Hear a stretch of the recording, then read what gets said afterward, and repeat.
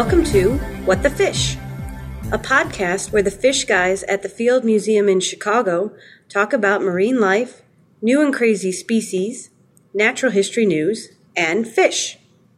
Who are the fish guys? We have Dr. Leo Ruffles Have Ridges Smith, head of fishes. Hey, Beth. Dr. Matt Slam a Stack of Pringles Davis, postdoc. And Dr. Eric Betcha Just Can't Eat One, Algren. Hi there. He's our consultant for fishes. And I am Beth Flamin' Hot Sanzenbacher, your host. And it is dun dun dun dun dun dun dun dun dun dun dun dun dun dun dun dun dun dun dun. It's Shark Week, man. All right, so it's Shark Week, guys. Are we excited about sharks? Nope. Yeah, I'm excited to be here with all my chums. Oh my god. Oh yeah. Did you think about that for a while? No. No, that's pretty good. Yeah. Yeah, now I'm going to be racking my brains for puns for the entire rest of this episode. No, don't do that. All right, so what do you guys think of Shark Week? You know, this time of year, every year, lots of places like us doing this special podcast for it, or aquariums will often have shark dissections or other things. I think that having sort of a yearly event is good for fishes. Yeah, it definitely calls attention to the biodiversity of sharks in a way that's good for biologists and the general public. Anything that kind of stems some of the perpetuating fears of sharks as being incredibly dangerous or other things is probably good. Although, of course, they can be that, but, you know, there's more to sharks than just that. I just sort of wish the shows would go beyond sharks a bit during Shark Week. They're running a little low on material in my mind for sharks at this point. I had a friend who had a pet schnauzer, and the dog never paid attention to television except during Shark Week. Turned Shark Week on, the dog would sit and watch television the whole time. That's weird. The dog wanted to look at sharks on TV. That's super A schnauzer? weird. Yeah, little mini schnauzer. The dog would sit in rapt attention watching Shark Week. Maybe he was looking at all the dogfish sharks. Jeez. You're on a roll today. I was going to make some sort of joke about that they don't have bone or something, you know. Yeah. Well, so are these shows entertaining and informative, or are they primarily entertaining, or can we speak to that really? I think they were more informative when they started. They started out and it was sort of repetitive, but all the shows were good, or mostly good. And now they're trying, you know, they want to keep viewership up because we're not going to watch it over and over and over again. And so it's logical, and that makes sense the way it's going. I just think that they've focused on a few shark researchers and then start going into conservationists and other things. And maybe they should explore other researchers. Like, why not interview someone like Mark Westneat here at the Field Museum who does feeding ecology or functional morphology of feeding? You know, that you could go into some other category that sharks are involved in. Well, yeah, but sharks are sexy and exciting and thrilling, and they're big, fierce, vicious animals, and people want to see sea captain type scientists who stand there weather beaten on the deck of a ship pointing at things on the horizon. That's good TV. But I think Mark would be good. You know, if I'll just keep using Mark as an example, like, you know, he would be on there. He would have biting. They could make models for him. I mean, like, there's a certain amount of money that goes. There's a certain amount of money that goes into those shows, and why not? So what you want is more research. science and less spectacle. Is that what you're saying? Well, I think Mark is capable of bridging both of those, actually. But I just would like to see some diversity of it. It's like, I feel like we're going to see the sharks off the Farallon Islands. We're going to have, like, the most recent shark attack. We're going to have some victims. We're going to see some surfboards. We're going to see some, like, nets off of South Africa. Getting into, like, the science of sharks, then what really gets you interested about sharks? As you know, their biology or morphology or I don't know, genetics? Like, does anything get you guys really jazzed about sharks? You know, I like diversity, so I like sharks that are bioluminescent, because there's bony fishes that are bioluminescent. Well, there's cool. There's venomous sharks, and that's like sharks I'm interested in. There's biogeographic patterns, because they'll reproduce and distribute themselves a certain way because of their reproductive biology and current distributions and the habitats that they can survive in. So there's lots of things that I like about them. But what about you guys? What makes you excited about sharks? One thing I like about sharks is that they kind of such an old lineage or a group of organisms, and so, like, other than just the ones that are alive today, they're there's a pretty interesting fossil record for sharks, which is something that also is not talked about. And I mean, some of the kind of extinct sharks are probably just as interesting, or even maybe even more interesting morphologically than the sharks that are around today. I know that Beth's favorite. My favorite creature ever is Megalodon because it's a gigantic shark. I mean, I just imagine swimming and seeing it and then crying and then knowing game over. That's it. But yeah, I mean, that's just a giant one. I mean, there's ones that have crazy things coming off their heads. I mean, Matt's absolutely right. I hadn't really thought about it this way, but the fossil sharks are far more interesting to me than the living sharks, which is the exact opposite of bony fishes. Well, and then there's there's other cartilaginous fish lineages like placoderms, things like that, giant armored, cartilaginous groups that may or may not be really closely related to sharks or their own separate lineage. I think Leo's right that Shark Week focuses on probably 15 or so species of a group that's actually more diverse than they portray, and you don't actually get into other cartilaginous fishes. They don't really get into chimeras, which are pretty totally interesting. Awesome. Yeah. Or you don't really get into skates and rays or... Yeah, I mean, there's a remarkable little about rays on Shark Week. I get that it's called Shark Week, and so some people might not know that stingrays and manta rays are part of that whole group of cartilaginous fish, but... Yeah, they'd call it cartilaginous fish week if that's what they wanted to talk about. Yeah, and on I the think Chondrichthyes channel. I think, at the heart of the whole Shark Week thing is is probably the spectacle of chasing after great whites or tiger sharks and the danger and upplaying all of that. So they don't. I think I would like it better if they focus more on some of the different biological aspects of all of these things. There's a lot going on with sharks other than just chasing great whites around. I mean, and I think you could actually make a show like that because people like to see fighting. I love the show. I'm not sure who did it, but they pitted Megalodon versus a great white to see versus who would win versus Superman. But you can keep that because people and I like to watch stuff fighting and competing in the competition. So you could be okay, if you had a stingray versus this guy, who would win? And then you could actually go into why this ray is awesome. Yeah, exactly. The final. We need to make a TV show. I think is what needs to happen. Eric, what sharks do you love? The most interesting thing I heard about sharks in a long time, I guess I sort of recapitulate what we talked about in our first episode. The really amazing thing is that we are more closely related to bony fishes than sharks are related to. We are closer relatives to a salmon than a shark is to a salmon. And I found that really sort of mind-blowing. The idea that it's a fish, it's got scales, it swims in the water, it's got gills, it's got a tail, it's vertical, and yet it's further away, evolutionarily speaking, from fish to from where we are related to fish. Probably by 50 to 100 million years. Yeah, we look a really long time. We look nothing like fish. Well, we get 4 limbs, we get a pelvis, we get a jaw, we get what are some of the apart from the genetic differences? What are some of the main differences between cartilaginous fish and bony fish? And aside from the fact that one has bones and one has cartilage. Well, so it's sort of a offshoot of that. So a lot of the bones of what we call the suspensorium, which are the sort of the cheek of a fish, a bony fish, those elements aren't at all in a cartilaginous fish. So there's 2 kinds of bone. There's bone that started life as cartilage, which is endochondral bone, and then there's dermal bones, which are bones that are formed first straight out into bone. And so obviously anything that never had a cartilaginous sort of precursor are all new bony elements that only bony fishes and humans and tetrapods and whatnot have.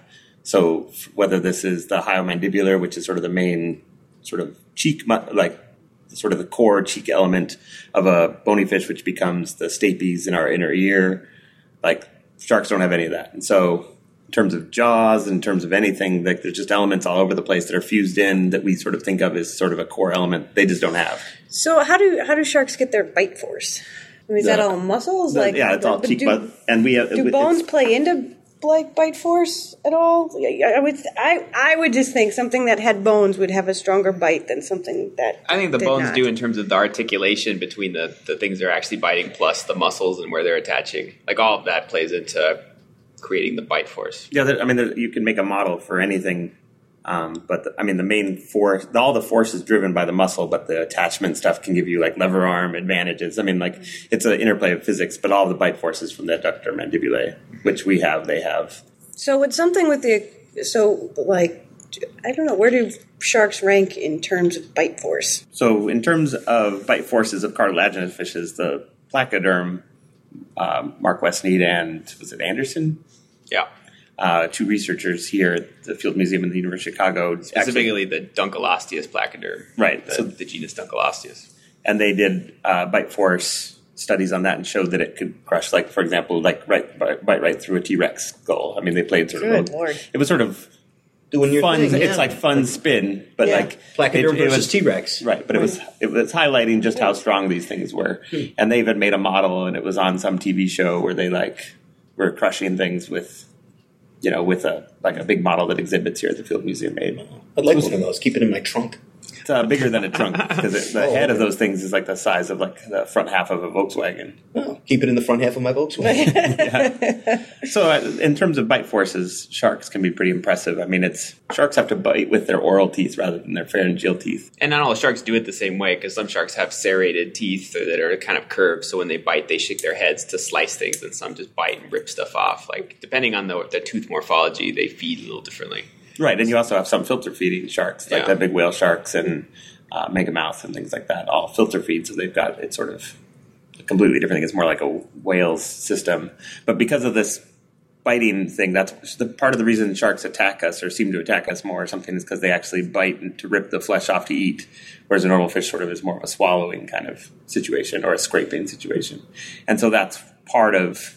Well, sharks seem closer to us in that respect, even though they're genetically farther away. Yeah, they use our mouths the same way.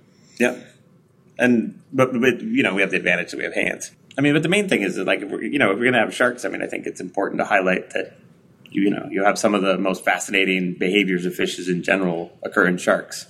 They never played up, but we have bioluminescent sharks. So you have species that have light organs that are sort of all on the sides as well as the bottom of the body, I believe. It's evolved at least a couple times, right, Matt? Yeah, a couple times within one group of sharks, squaliform sharks, so in two separate families. So you have things like that. There's venom we just got back from the annual, what we call Icks and Herps, which is the annual meeting of... Which is not a disease. Not a disease. Icks and Herps is not a disease. It's an annual meeting of fish people, frog people, Sicilian people, turtle people. And one of the things that was shown there is they showed that the angel shark is venomous. So that was a group of sharks that wasn't known to be venomous before. It adds even more confusion to how venom evolved in sharks. So you have it in the stingrays, obviously, and then you also have the manta rays are also venomous. There's also some freshwater stingrays that are venomous. You have the angel sharks, which are angel sharks. If you look them up on the internet, you'll see that they're sort of like a mix between a ray and a shark. They're kind of cool, kind of low, flat things with wide heads. Yeah. And then you have the dogfish are venomous. Actually, both the bioluminescent groups of sharks are also venomous, so really up my alley. The chimeras are venomous. Venom is not randomly distributed, but pretty sporadically distributed across the shark tree of life. So you also have horned sharks are venomous. And so it makes it really hard to figure out who's venomous when we're finding new ones or identifying the new ones that are venomous, in 2013. Well, there's a lot about shark biology we 2012. Still don't know. Some of them migrate for thousands of miles.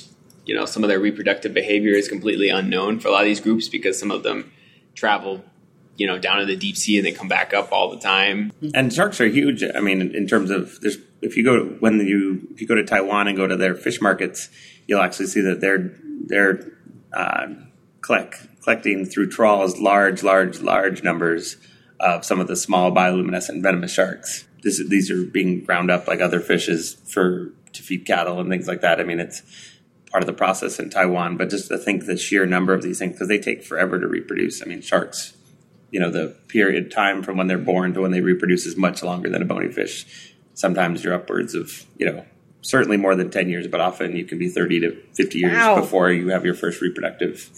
Really? 10 years? Yeah. That's super long time. Well, that's part of the reason why shark finning is so bad. Is because you could be really damaging populations.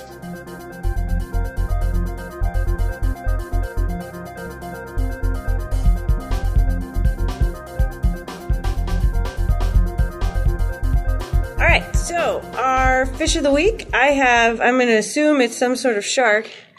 That's a good guess. I'm going to describe it. I'm not going to look at the tag. And they're small. They're about, I would say, 6-7 inches long.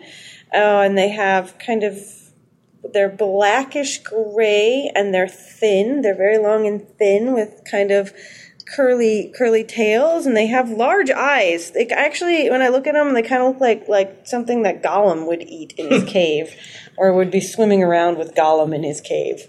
Does Gollum live in freshwater? Yes. Oh, okay. Am I totally wrong? What are these guys? So those are the splendid lantern shark. Those are in the family Atmopteridae, and they are one of the most common sharks you'll get in Taiwan if you're just with a bottom trawl. So these are one of the venomous shark families. So they have one spine in front of both of their two dorsal fins that's venomous. And they have several other sort of behavioral stuff that's kind of interesting. So they're also bioluminescent. So this particular family of squaliform sharks, so these are related to dogfish sharks. So if you're in a high school biology class, or maybe even a college level like comparative anatomy class, you probably dissected a dogfish shark at some point. So these are close related dogfish sharks. And these particular species are all deep sea, and they have bioluminescent photophores both on their bellies, which are used for camouflage, and also on the sides of their body, which are actually species-specific patterns. Which probably explains why there's sort of more species of these than there are some of the other deep water shark groups. That being said, benthic sharks and rays like the skates up in Alaska and things like that are some of the most species-rich groups of all the cartilaginous fishes. Yeah, so there's something else about these fish is they don't get particularly large. So probably the largest Edmopterid is about 3 feet. So in general, they're smaller than like 1.5 foot long. So these are not typically like large sharks, but it just goes to show too again that the diversity of sharks is greater than what one usually gets just from like the picture of Shark Week. Not all sharks are tiger sharks or bull sharks or big man-eating sharks. Like this is a relatively small. Yeah, these are smaller than herring. Yeah, I mean these are not particularly large sharks, but they're also pretty interesting in that they're venomous and they're bioluminescent and they're found worldwide. They're weird looking too. Because they're found in the deep sea. They have kind of a darker coloring pattern that probably helps them. Do they have shark mouths and shark's teeth? They do. Yeah, they do. Like rows of teeth like that? They're also closely related to the cookie cutter shark, which you might have heard about. They're a deep sea shark that has modified teeth where they come up and they kind of stick to you, and then they just like take a plug of tissue out. That's also in the squaliform group. What do they eat? They're eating. They're sort of living the same lifestyle as like what are called grenadiers or rat tails. They're eating small fish, small crustaceans. I suppose they're potentially competing with the rat tails, and they also vertically migrate too. Right, pretty as do the rat tails, and so does it have nostrils? It looks like it has pretty big. Are they nostrils? There's big holes. Are they right behind the eye? They're in like on the top of the Are they where nose. you think the ear would be? Oh, no, okay, those are nostrils. There's also something called a spherical, which is usually a little higher, but that's you're looking at the nostrils. Yeah, I mean, that gets back to our sensory talk where because they're in the deep sea, they don't have any light to see anything with, and so they're using the nostrils and probably electroreception to identify prey. Mm-hmm. Yeah, they say sharks can smell blood from extreme distances. Right. So there's been studies, I don't know about which exact species they've done with all these things, but the comparison point is always that if you were to drop they would be able to detect a difference of like dropping a tablespoon of salt into Lake Michigan. Like there's all these they're such a fine scaled sensor. Those are always a little exaggerated. The chemoreceptors are very, very highly attuned. Those are always exaggerated. Some sharks. Right. They are. It's like they put like the strongest, most. It's like smelling salts into the water is one thing than like putting like a little drop of blood or something. Right. But, that's sort of it gets at that point. And there was a recent... Yeah, because it wouldn't be impressive if they could detect a cup of salt water in Lake Michigan. It has to be a teaspoon of salt water in Lake Michigan. You have to get that last little bit of exaggeration in there. Right. And so there was a recent study on these and the other bioluminescent group, which are the delatids, which are also squaliform sharks that suggested that both groups evolved bioluminescence since the KT boundary, that where all the dinosaurs went extinct. So it's relative to the History of sharks. The history of sharks, it's a relatively recent phenomenon. That's not to say that there weren't older groups that had done it and have just gone extinct, though. Yeah. We don't have the best fossil record of deep sea animals, but especially for sharks. Yeah, cartilaginous fish are worse yet. Yes, because there's nothing to preserve. Well, and there's hundreds of millions of years that we just don't have decent fossil record from anything. And a lot of the fossil records for sharks are teeth. So okay. You don't necessarily get the whole body. Yeah. There's not too many light organs on teeth. No. That'd be cool, though. Yeah. Yeah. That'd be cool. That'd be awesome. Smile. You'd be like some sort of really creepy smile thing. Yeah. It's like a horror. There's like a horror movie there somewhere. Yeah.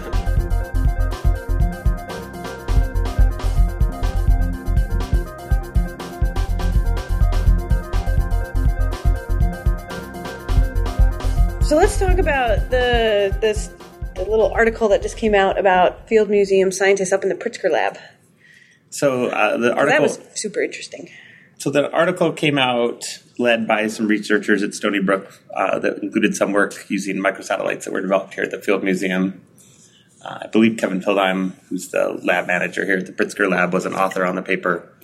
And all they were trying to do was figure out what shark species were in shark fin soup, and they went to 10 to 20 restaurants across the United States, or actually maybe more restaurants, 10 to 20 cities. And they were just using these microsatellites and barcodes, maybe it was barcodes, to figure out what species of shark were in different soups to see if illegal, threatened sharks. What do you mean by microsatellites and barcodes? What is that? Those are genetic tool. It's like a quick and dirty species test.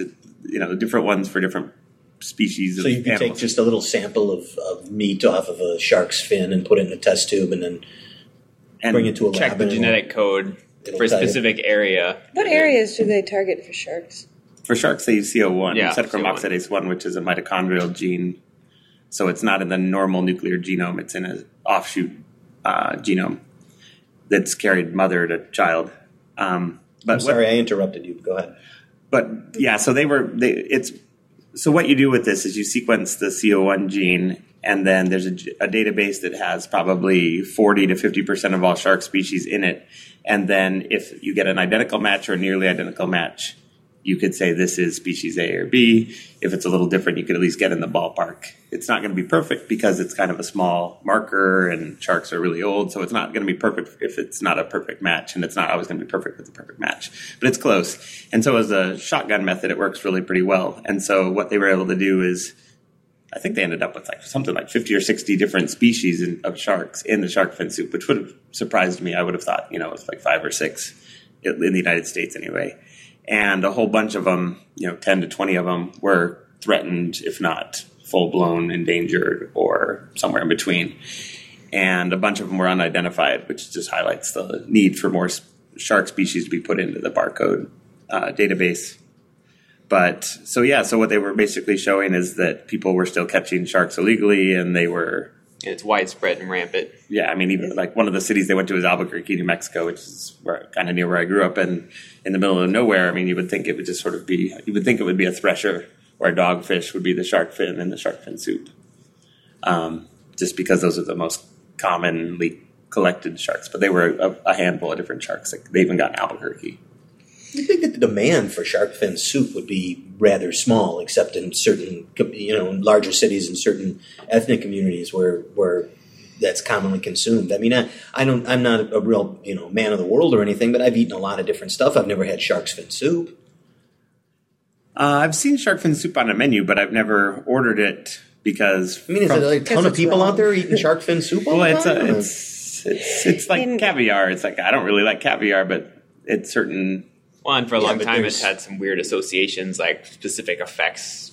Like, is it one of those things? Is it like increased sexual potency and stuff like that? Yes. Most weird things. Yeah. It's also a measure. It's a sign of wealth because it's expensive. Because you could throw away the whole body and just eat this. And It's absolutely horrific. Yeah, basically, there's no good reason to eat it. No, you just shouldn't be eating that. Like, there's lots of other food that Is we it the can most eat. delicious part of the shark? Or I don't think any of No. them. I assume none of us have had it, so we can't really Yeah, answer no, that. I wouldn't Maybe. say. Yeah, but when you haven't heard that. I might assume that it's not. When you see, people actually catching sharks and they bring them up and they just hack off the fins and then toss the body back.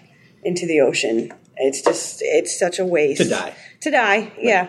To absolutely die. And it's it just seems such a really waste. And irresponsible. And if there's one good thing about Shark Week, it's that it on some level should be helping to promote why sharks are good and why we want sharks around and why, we don't want to do this kind of behavior.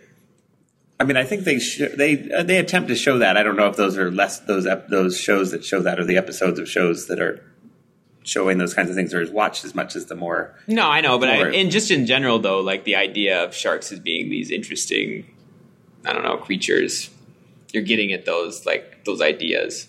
I mean, they should certainly upplay the fact that these things are going on. And the problem is it's hard to, how do you stop other countries or other places from doing and participating in this kind of behavior? I mean, some of it, for some of those cultures, they've been doing it for so long, it doesn't even seem unnatural to them. they're having to go kind of further afield to get their sharks. Yeah. As sharks are becoming less and less. And one thing that was really interesting, especially in the Pacific, things like Fiji and Samoa, like they weren't aware that, these foreigners were coming over and doing them to these sharks. And for, them, like shark is like, it could be a totem, like it's a very, that's nothing that they would do in their culture. Right. So that's something that would really upset them and that they would want to protect now that they know what's happening. And, that's something we can help protect around our waters And it's the same thing. I mean, there were some studies initially with caviar and some whale studies where people early on started using DNA techniques to try and identify what species were being used in these things. And so by that same measure with the shark finning, you can find out that, some species that's endemic to just Palau is all over the place in shark finning. People might be like, wait, what? Like the people of Palau might not, like you're saying. But like when you get these barcode, these DNA sort of fingerprints, if you will, of fishes, you can start there's more to learn about other than just what shark is there. That shark could be restricted to one country, or it could be, just completely unknown that people were even collecting that. And the problem is common names or something like that mess things up. So like you get something like Chilean sea bass, sounds like it's a sea bass, like a grouper or something, but it's a not completely unrelated, but a related fish, not of all of a grouper, like, makeup that's now off of like Antarctica and Chile and Argentina. And, a lot of people, I think, just assumed their Chilean sea bass was some sort of grouper-like thing that they were eating, not something completely different. And it messes that stuff up, too. So here's a question that I don't know if there's an answer to. But why is there comparatively so many fewer freshwater cartilaginous fishes there are marine? Like, how come cartilaginous fishes have not necessarily invaded freshwater systems very successfully? Oh, yeah. Like, there's a few freshwater stingrays, say, like in the Amazon. There's a freshwater shark in Nicaragua. What's that guy called? The Nicaraguan freshwater shark? I don't know. The only reason I know it is that it lived in the lake that bull sharks can sometimes get. It wasn't a pacu? Like bull sharks will get into freshwater systems. No, it was a shark, and there were people there who would know that. Like they weren't just like lying to me. Like but the question is whether it's got to be in freshwater. Attack people. We're gonna look it up right now. They've had bull sharks get up into the Mississippi. I mean, that would be crazy. They handle fresh water pretty well. Yeah, why is that? Why are most sharks marine and not? Well, part of it might be, depending on whether you're in freshwater or marine, you have to get rid of your ammonia waste the way we urinate. They have to get rid of that, and it's different. One of them has to, when you basically have to, if you're a fish, you have to expel this through a process where you either are effectively drinking water to dilute it, or you're, basically forcing it out into salt water. It's all about diffusion of those chemicals across like a barrier, and how you have to fight that system with salt crystals.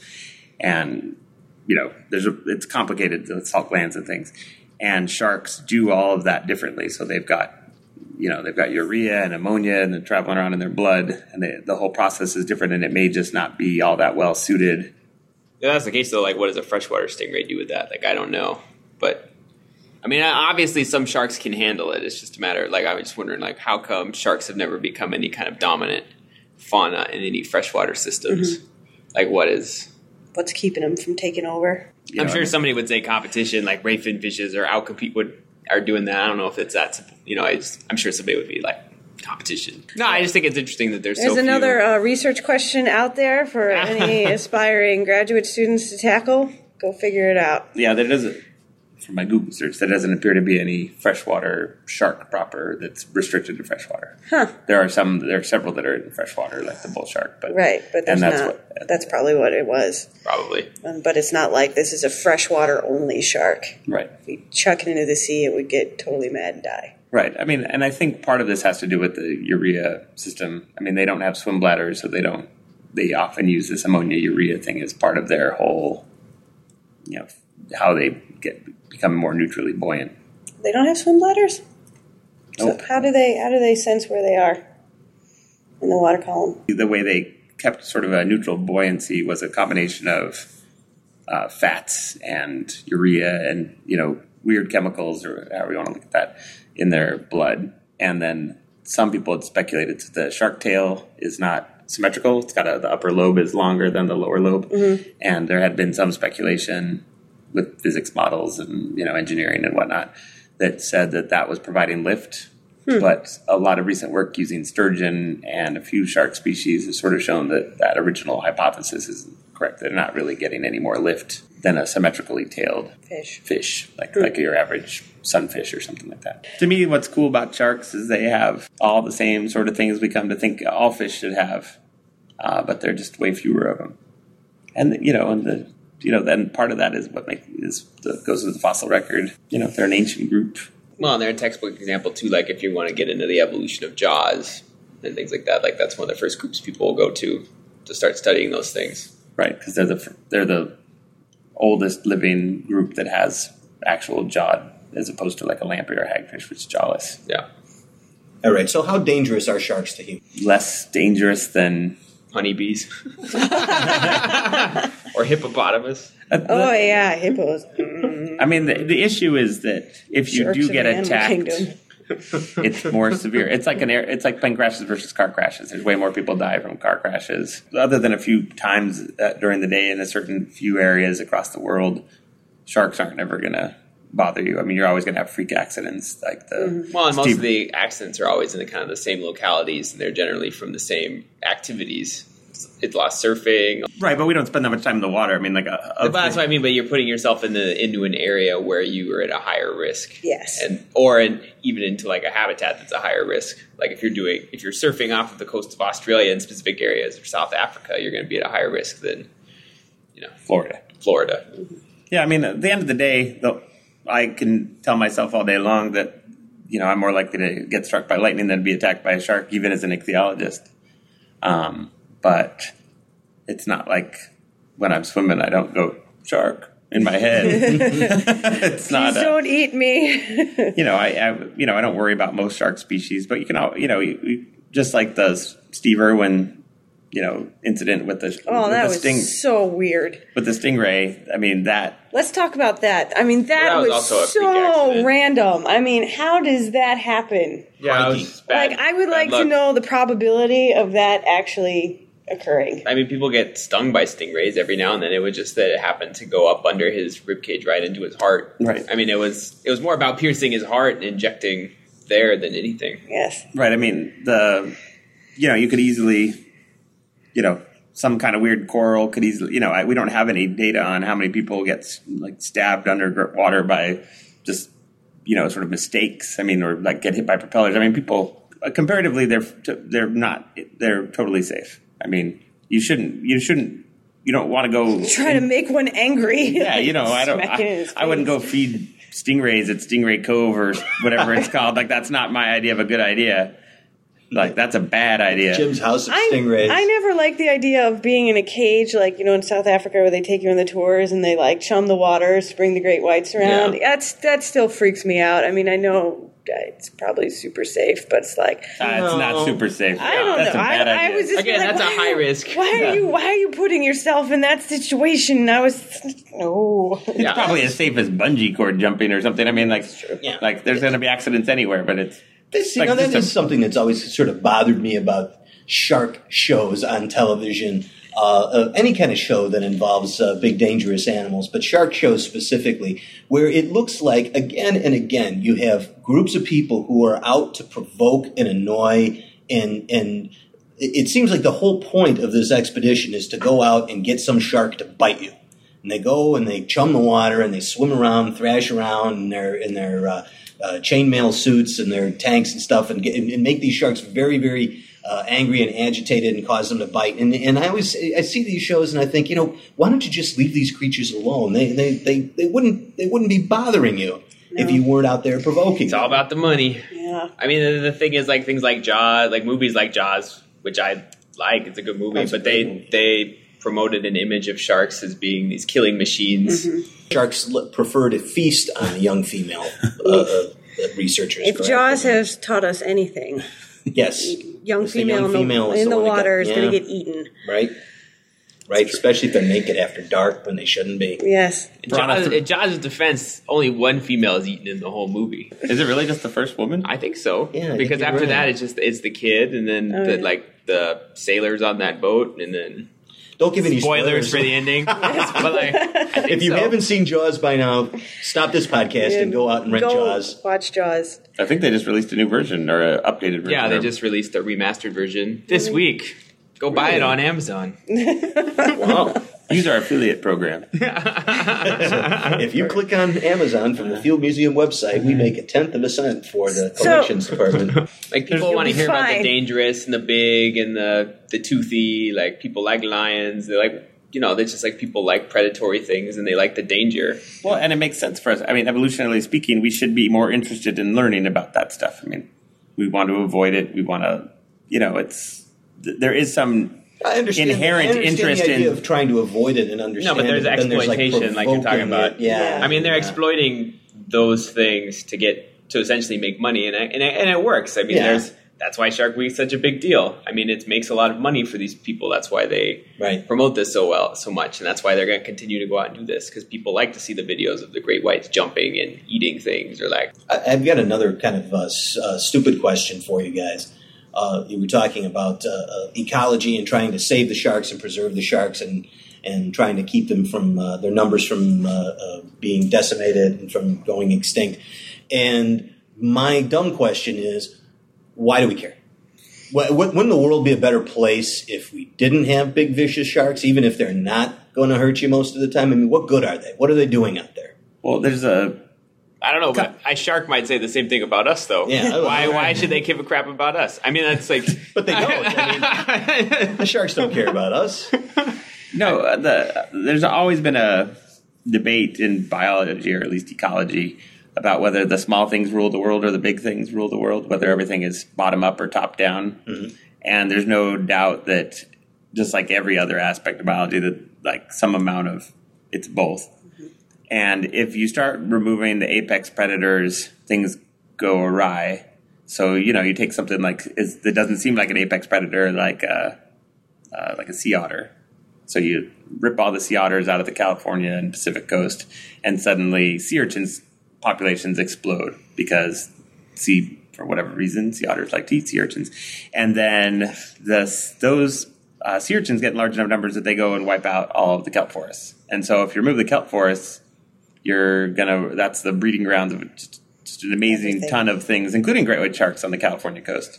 That's where they lay their pups, like off San Diego and Mexico in the kelp forests. And so you've removed this quote unquote apex predator, the mighty sea otter, and so things start having to like adapt to that. And so the question is, that's why it matters. If you take out, that's implying that I guess that all sharks are apex predators, but a lot of the ones that we would be worried about are. No, but any ecological role, once you start messing with it, you can have a domino effect that could cascade in all kinds of unpredictable ways. I love the pictures of real food webs. I mean, because it just looks like hair that's on like your drain after a very hairy person has taken a shower. You start pulling at one of those hairs, and then it just all kind of falls apart. Yeah, no, that's why they matter. Why anything kind of matters, and some of them obviously are attacked by humans, or we're more afraid of them, or things we do would hurt them more, or whatever, than say like the deep sea sharks, where we're not messing around so much down there. There's some level where naturally things are just going to go extinct and speciate over time. And, there is going to be some natural amount of extinction. It's going to happen. You're going to lose species. Like, you cannot preserve species forever. It's impossible. It's just not going to happen. But at the same time, if we're going out of our way to harm populations of things that otherwise would not be harmed by us, then, we should also probably be going out of our way to try to help those populations come back once we realize that we damaged them. And so there's kind of like a struggle there between people who want to promote and help biodiversity and people who want to make money off of like taking the fins off sharks. And one of them is irresponsible, I think, towards the planet, and one of them's not. So, why should we be going out of our way to damage populations of things that really have nothing to do with us? No, especially when there's lots of other stuff that we breed to eat. Yeah. There's just no reason to do it. Well, it's a way of life. It's a cultural issue. There's a lot of politics. Yeah, but so we have to change too. Yeah, but so is like smoking or other things. Like, there are lots of things that are ways of life that we eventually realize are harmful. And then the question is, are you responsible enough to stop them or not? And I agree. Like, it's hard to get people to stop doing things, and certainly people don't like being told they should stop doing something. And so it's almost not realistic on some level to expect like certain cultures or certain people to stop doing something because it's so ingrained in the way they do. Are. It's your job, It's how you make your money to feed your family. Cultures change all the time, though. No, they do, and it takes time. Ridiculous. Like, this is the kind of thing that, like, 100 years from now, we might look back and be like, yeah, that was really stupid. Why were we doing that? It's a complicated issue, I guess, for lots of reasons. But it's all a part of life's rich tapestry. Yeah.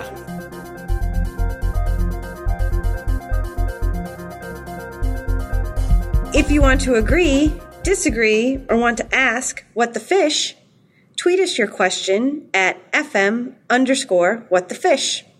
And once again, so long, and thanks for all the fish.